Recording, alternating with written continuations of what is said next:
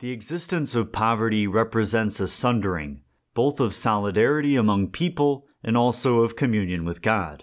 Poverty is an expression of sin, that is, of a negation of love.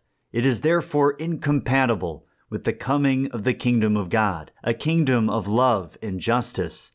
Poverty is an evil, a scandalous condition, which in our times has taken on enormous proportions. To eliminate it is to bring closer the moment of seeing God, face to face, in union with humanity. That was an excerpt from A Theology of Liberation by Gustavo Gutierrez, and this is the Liberation Theology Podcast, a weekly look at the basic concepts of Latin American liberation theology. I'm your host, David Inchauskis.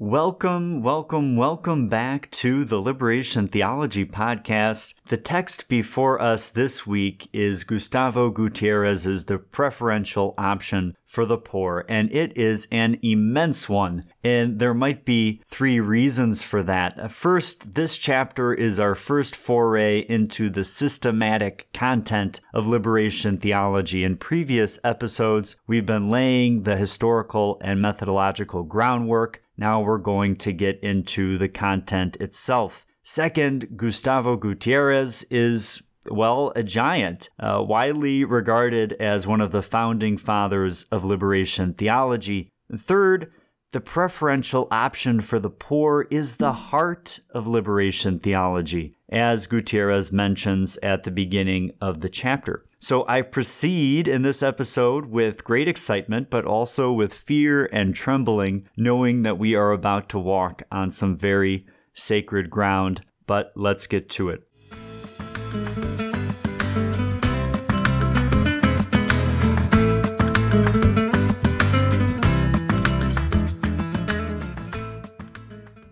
Before we can talk about the significance of the preferential option for the poor, we have to know what we mean when we say poor. What does the Bible say about poverty, and how has the church interpreted the term the poor? Famously, the Latin American bishops at Medellin in 1968 spoke of three definitions of poverty. Primarily, there is real poverty. That's material poverty. It's an evil, something not desired by God.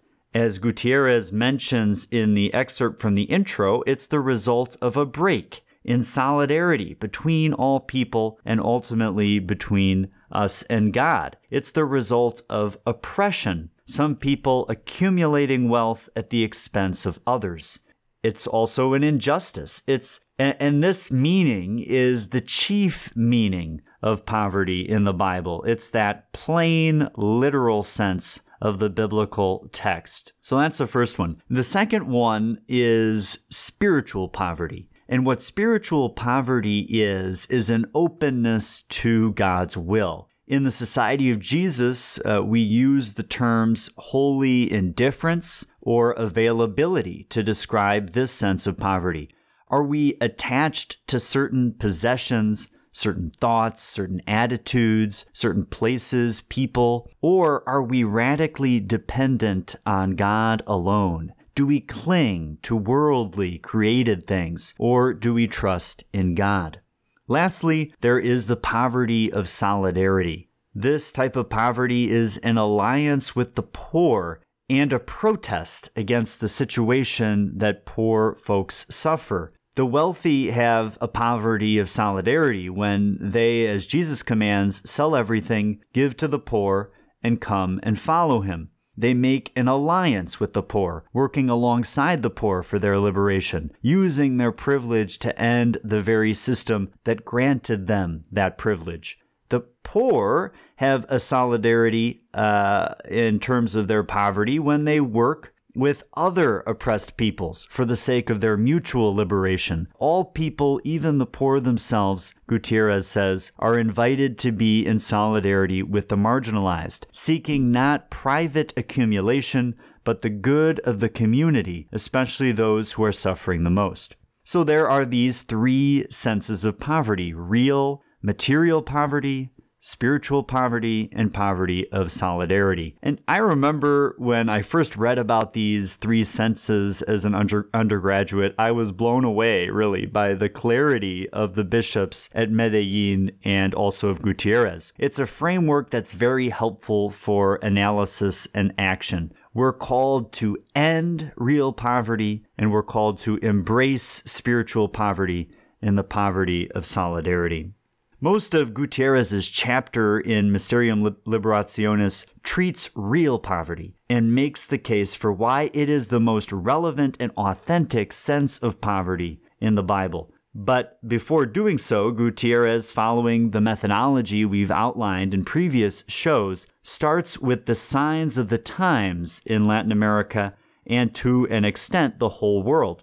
He speaks of the historical event of the eruption of the poor, a new presence in society and in the church of those who have been quote-unquote absent. And he doesn't mean that the poor haven't always been there, and he certainly doesn't mean that the poor haven't resisted oppression in the past. Rather, what he means, I think, is that the poor have shifted towards an increasing protagonism in history, especially in the 20th century. In Latin America, there was the extremely influential Mexican Revolution in 1910. There was the ousting of the U.S. Marines from Nicaragua by Augusto Cesar Sandino in the early 1930s. There was the movement towards social democracy in the late 1940s and the early 1950s throughout Latin America, including important agrarian reforms. And then there was the Cuban Revolution in the 1950s. And there are parallel movements with their own contexts and diverse histories in Africa and in Asia.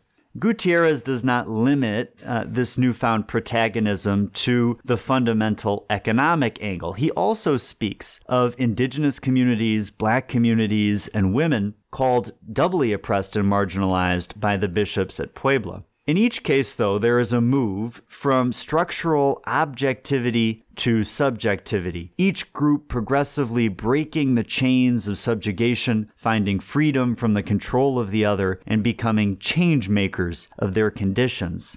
History does not necessarily move in a straight line of progress, but there can be no doubt that important advances have been made, especially in movements of national independence from colonial and neo-colonial oppression. This same process is occurring within the church, though for so long the discipline of theology has been under the domination of the clergy, of men, of the educated elite. The eruption of the poor in the church has meant an awareness of, quote, the right of the poor to think their faith, end quote. The gospel is good news for the poor, so the hermeneutic monopoly of the rich over the gospel, as we discussed on the episode previously, is anti-evangelical. The gospel is principally for the poor, so the poor are its best interpreters, hence the prevalence of Christian-based communities in liberation theology's ecclesiology, that place where the poor interpret the Bible according to their conditions. And Gutierrez writes that, quote, the eruption of the poor is an eruption of God, end quote. What might he mean by this? I think we can read this powerful line in a few ways. One, the eruption of the poor is an eruption of God because God's reign is, as Jesus defines it in Luke, the uplifting of the poor from misery. And two, it's an eruption of God because God identifies with the poor. God is the hungry, the thirsty, the migrant, the sick, the naked, the incarcerated person. So when these people rise, God rises. God is these people.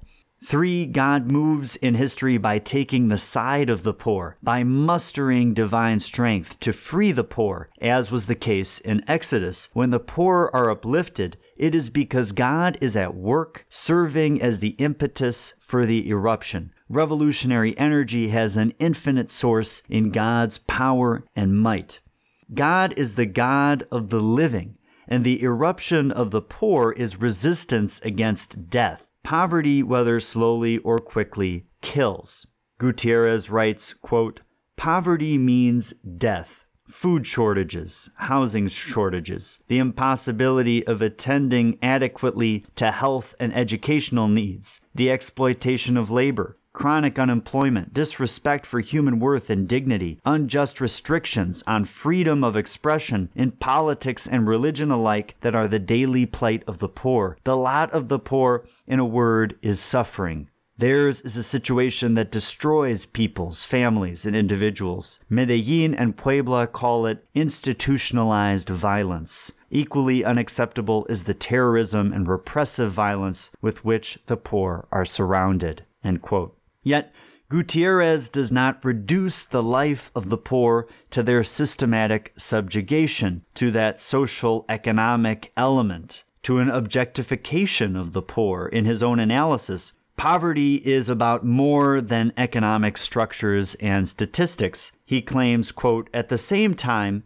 and it is important to remember this, to be poor is a way of life, a way of thinking, loving, praying, believing, and hoping, of spending free time, of fighting for life." End quote.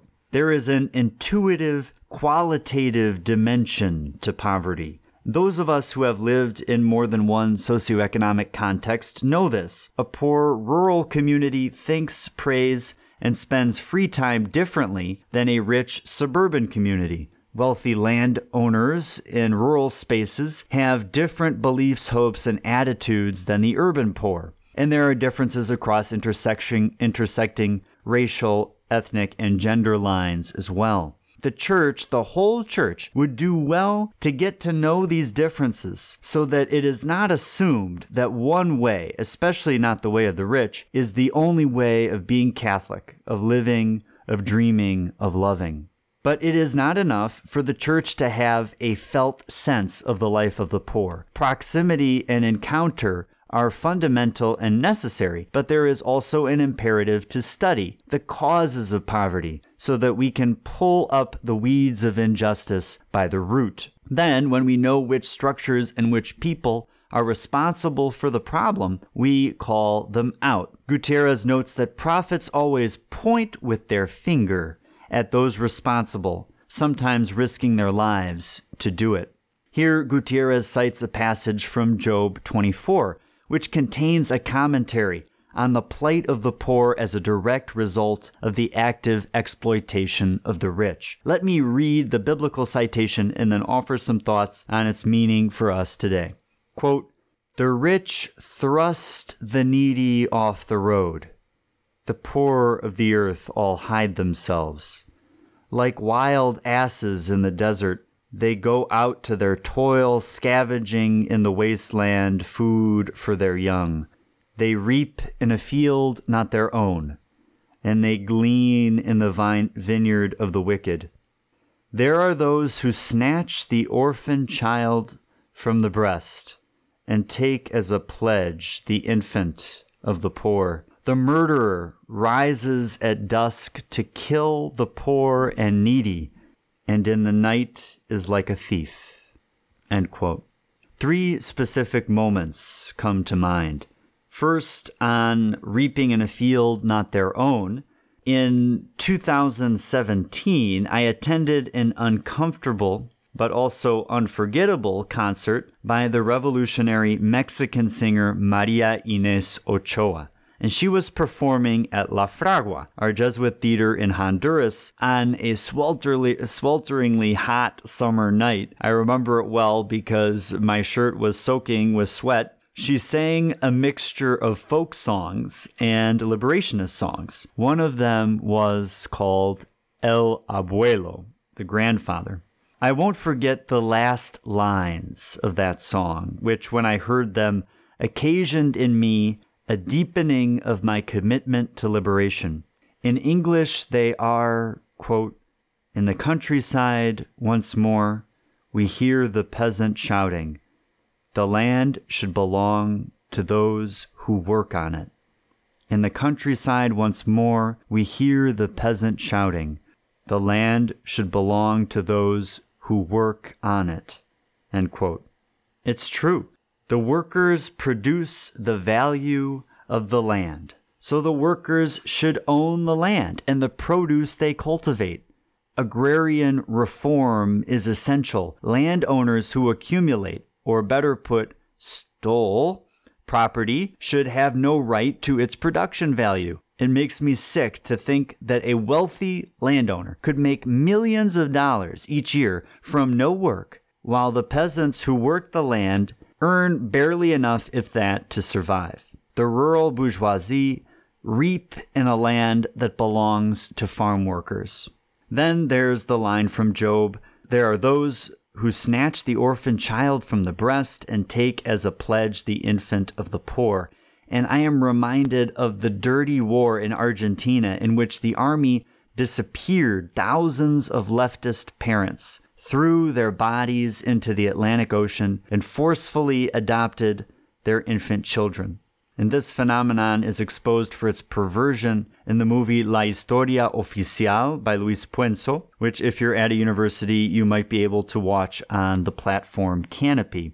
Lastly, in Job we read, "The murderer rises at dusk to kill the poor and needy." I think of the cowards at the FBI who murdered the Chicago Black Panther Fred Hampton in his apartment at 4:45 a.m. on December 4th, 1969. And I think of the cowardly cops of Louisville, Kentucky, who murdered the 26-year-old black woman Breonna Taylor in her apartment shortly after midnight on March 13th, 2020. These evil men carry out their work under the cloak of darkness, and our racist, capitalist justice system only obscures matters more. Jesus looks at wage slavery, at forced disappearances, at child abductions, and at racist homicides, and weeps. God does not take the side of plantation owners, of fascist military men, nor of murderous FBI agents and police officers. Rather, God hears the cry of the poor.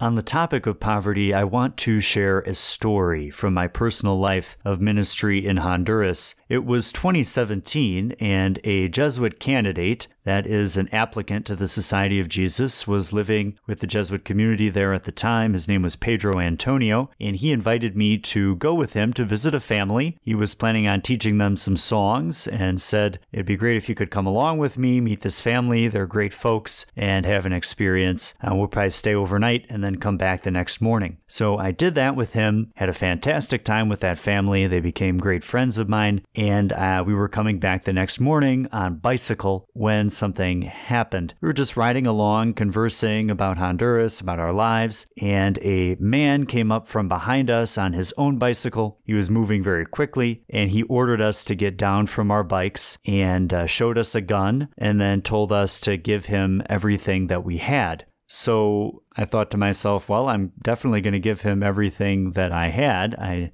did not want any trouble. And so I was giving him my wallet, my phone, my backpack. And just at that time, as I was handing all of these things over to this gentleman, a car approached. And I thought to myself, well, this is horrible. Not only are we going to get robbed, but we're also probably going to get kidnapped. But that was not the case. The car that was approaching was a man and maybe his girlfriend, and they had seen that we were being robbed and wanted to save us. So the guy in the car pulled out a gun and pointed it at the thief. So now there were two guns, but I think the thief knew that he was probably going to lose this gunfight and put down his gun. And so the guy in the car walked over, he pointed his gun right into the stomach of the thief and turned to me and my friend Pedro Antonio and asked, "A qué pide la justicia?" which are words that echo in the back of my mind until this day. May be translated as, "What does justice demand?" which could be interpreted as, "Do you want me to kill the thief?" And Pedro Antonio and I were like, no, please, we don't want any trouble. We are just Christian missionaries going about our business. And this man, came up and began to rob us. Then the guy who was saving us was kind of angry at this response of mercy from Pedro Antonio and from me, and turns to us and says, "What do you know? In this country, when we have the opportunity to pick someone off who is doing evil, we do it. This man, we let him free, he'll just go and rob someone else. He'll continue to cause trouble in our community. He's probably just taking all of the money and purchasing drugs with the money that he steals." We said, "No, please, we really do just want mercy. Please don't hurt him. Just send him on his way." And eventually, it took some more convincing, quite a long time, in fact, but the man did let the thief go, and we returned to our journey back to the Jesuit residence. And I share this story because I've come to reflect on this moment over the years and its meaning for my life, its meaning for Honduras, its meaning for my mission as a Jesuit. And I've come to look upon this man who was stealing from us with a great amount of empathy. All human beings are made in the image and likeness of God. All of us are made good. And yet, through the social pressures of history, through Spain, Britain, the United States, and local government officials pillaging communities in Honduras, stealing from them what belongs to the people, poverty has been the result of this systematic oppression of people. And many people, without a sense of community, without a sense of dignity, without a means to support their family, do turn to thievery, do turn to gang violence in order to care for themselves and survive. And I think of this man in that way. And I wish that we would work for a world together in which this kind of moment that produced a certain trauma in my life, that it would never have to happen. That we would live in a society where people have enough that they do not have to steal.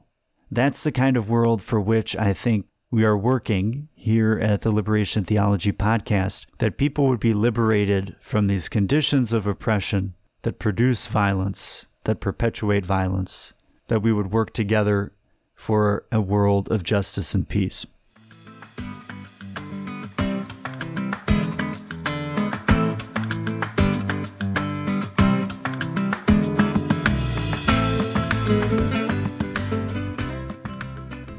God's taking the side of the poor goes back to the first recorded murder in the Bible, when Cain killed Abel. God condemns Cain, saying, quote, "Listen, your brother's blood is crying out to me from the ground," end quote. The blood of Abel is a cry that reaches the heavens, and God wants Cain to hear that cry too. He tells Cain to listen to its sound. God hears it. We must hear it too. The oppressor must hear it too.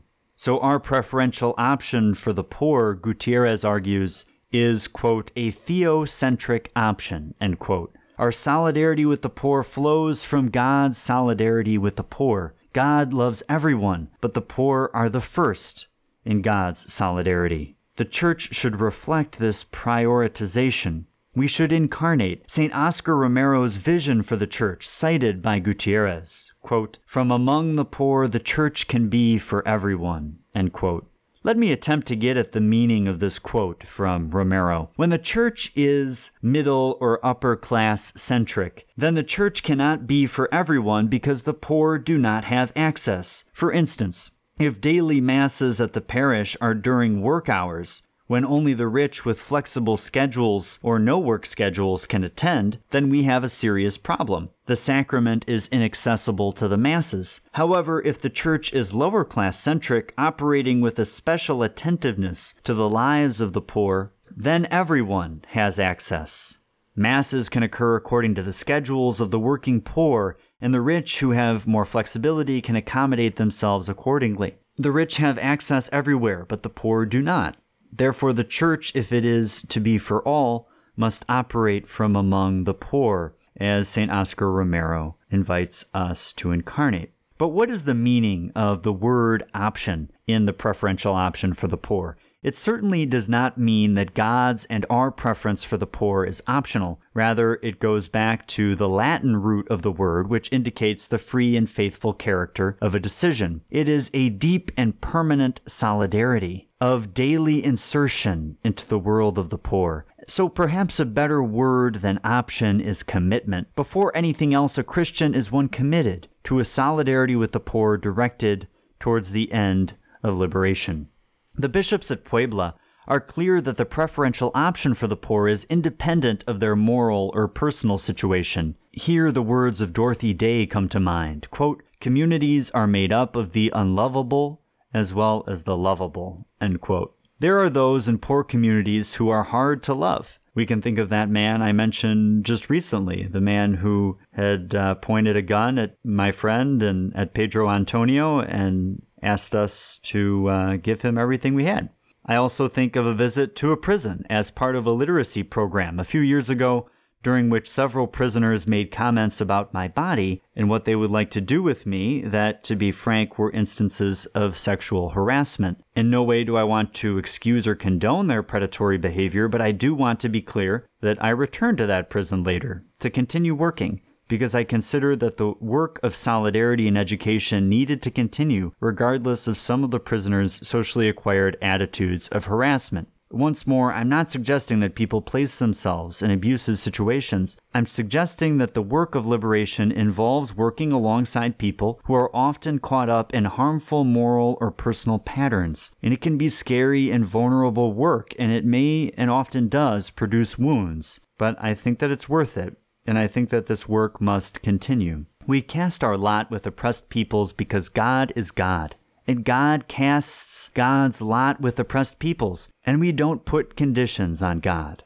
In the preferential option for the poor, God explodes our notions of justice. We might think that wages, for example, should correspond to the number of hours worked or to the amount produced, but the generosity of God means that all workers receive the same wage. Such is the parable in Matthew 20, in which those who start working in the morning, in the afternoon, and the evening all earn the same amount, despite the fact that some have worked longer hours than others. The day laborers who are picked last by the landowner receive the same wages as those picked first. And this strange act of generosity flies in the face of any strict notion of justice, but it is an instance of the larger pattern in the Gospels that Jesus often mentions. The last will be first, and the first will be last. There is an antithesis here, a juxtaposition, an overturning of the dominant system. The last are the poor, the hungry, the crying.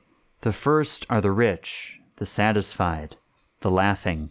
Gutierrez notes that the Greek term for poor in Luke's Beatitudes means the needy, the beggar. The term appears 34 times in the New Testament, 24 of which are in the Gospel. In antithesis to these poor, these materially poor, to whom Jesus gives the kingdom, there are the rich, to whom Jesus brings woe. As Mary states in the Magnificat, lifting up the lowly means casting down the mighty from their thrones, and filling up the hungry means sending the rich away empty.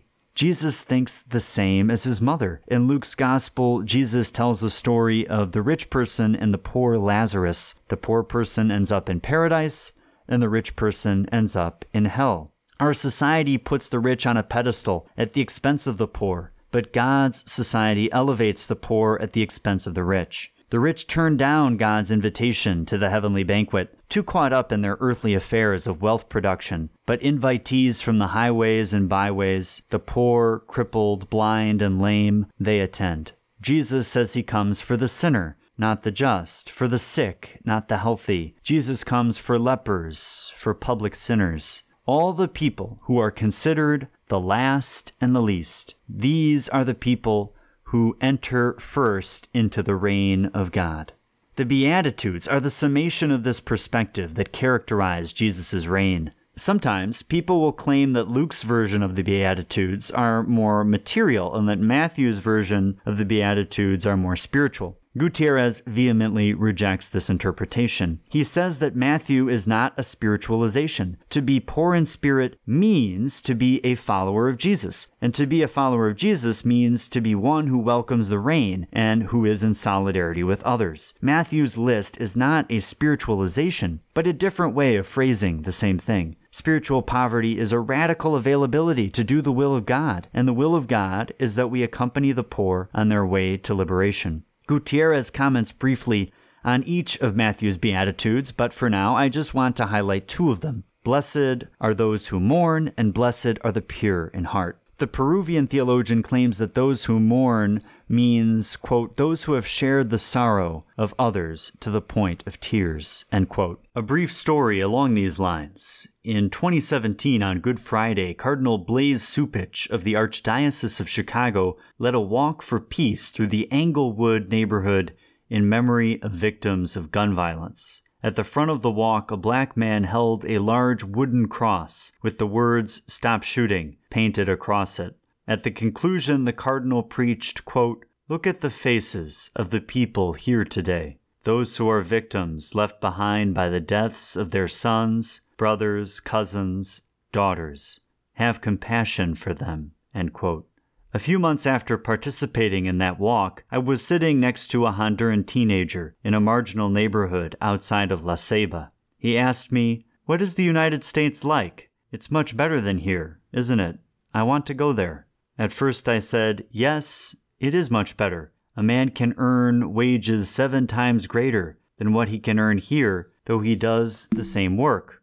Then I remembered that march on Good Friday, and I said, beginning to cry, "But in many ways, the United States is not much better. Last year, more than 4,000 people were shot in my city, and about 2 people die by the bullet every day." He said, "Yes, here, too, many people are shot, and many people die. But I want to live, and I need money, so I will go to the United States." When he said those words, my tears fell more strongly. It was the second time in my life that I can remember crying, and it is also the most recent time that I have cried. Does the suffering of the poor move us to tears of solidarity? Does, as St. Alberto Hurtado say, the suffering of the poor make us sick to our stomach? Gutierrez says that purity of heart means acting without duplicity, walking the walk. And recently, I have been floored by the sheer dishonesty of the ruling class in the United States. We are promised that wars will end, but they continue, now to the amount of $715 billion, according to the president's latest budget. We are promised a certain amount of relief funds, but we receive less.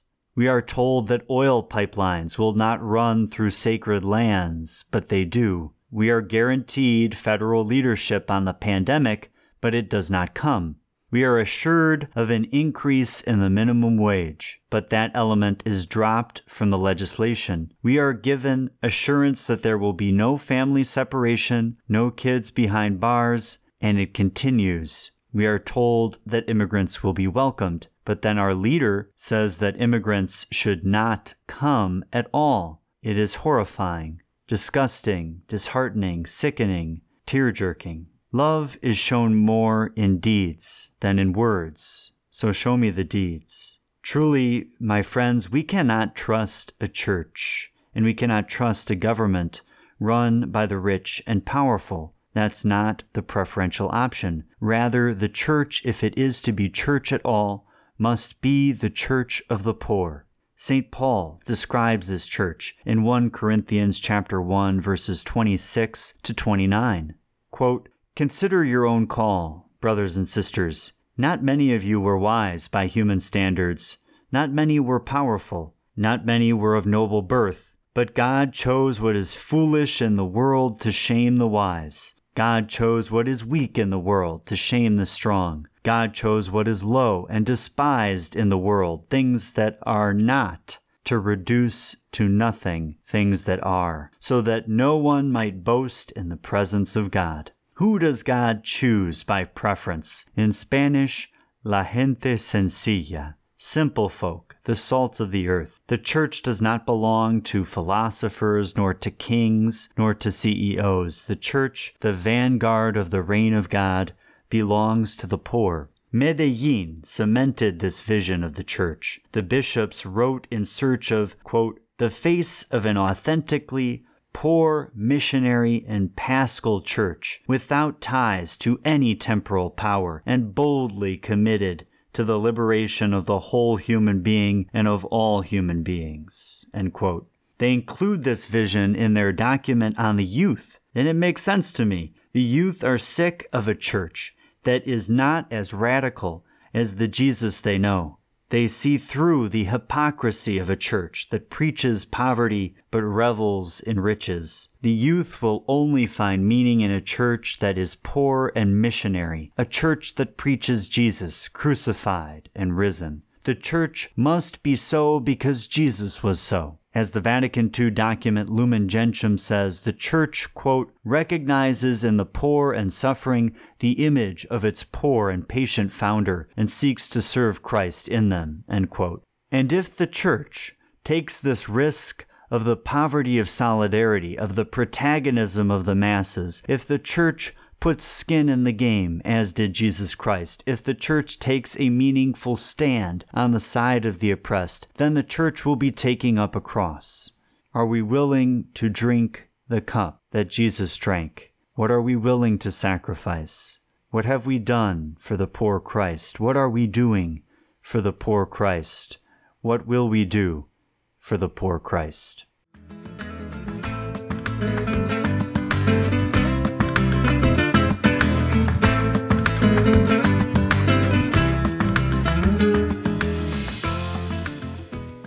Thanks for joining this episode of the Liberation Theology Podcast. Our next show will cover another giant of an essay, Ignacio Ellacuría's The Historicity of Christian Salvation. It's one of my favorites. Powerful, clear, revolutionary. But for now, let's end with a closing prayer. In the name of the Father, and of the Son, and of the Holy Spirit. Amen.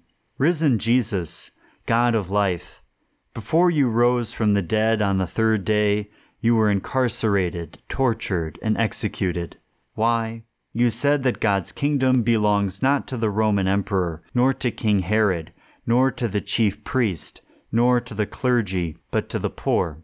I pray, loving Jesus, that we may continue your labor of building up this kingdom by aligning ourselves with the protagonism of oppressed peoples, using our knowledge, our privilege, and our resources for the sake of the liberation of our local, national, and international communities from anti-Black racism, anti-Asian racism, sexism, economic inequality, and indeed all forms of oppression. And when we face resistance to our work of justice and freedom, because liberating action always entails confrontation with opposition, may the truth of your resurrection strengthen us. Nothing, neither life nor death, nor the present nor the future, nor any powers, neither height nor depth, nor anything else in all creation can separate us from the love of God, incarnate in our love for each other.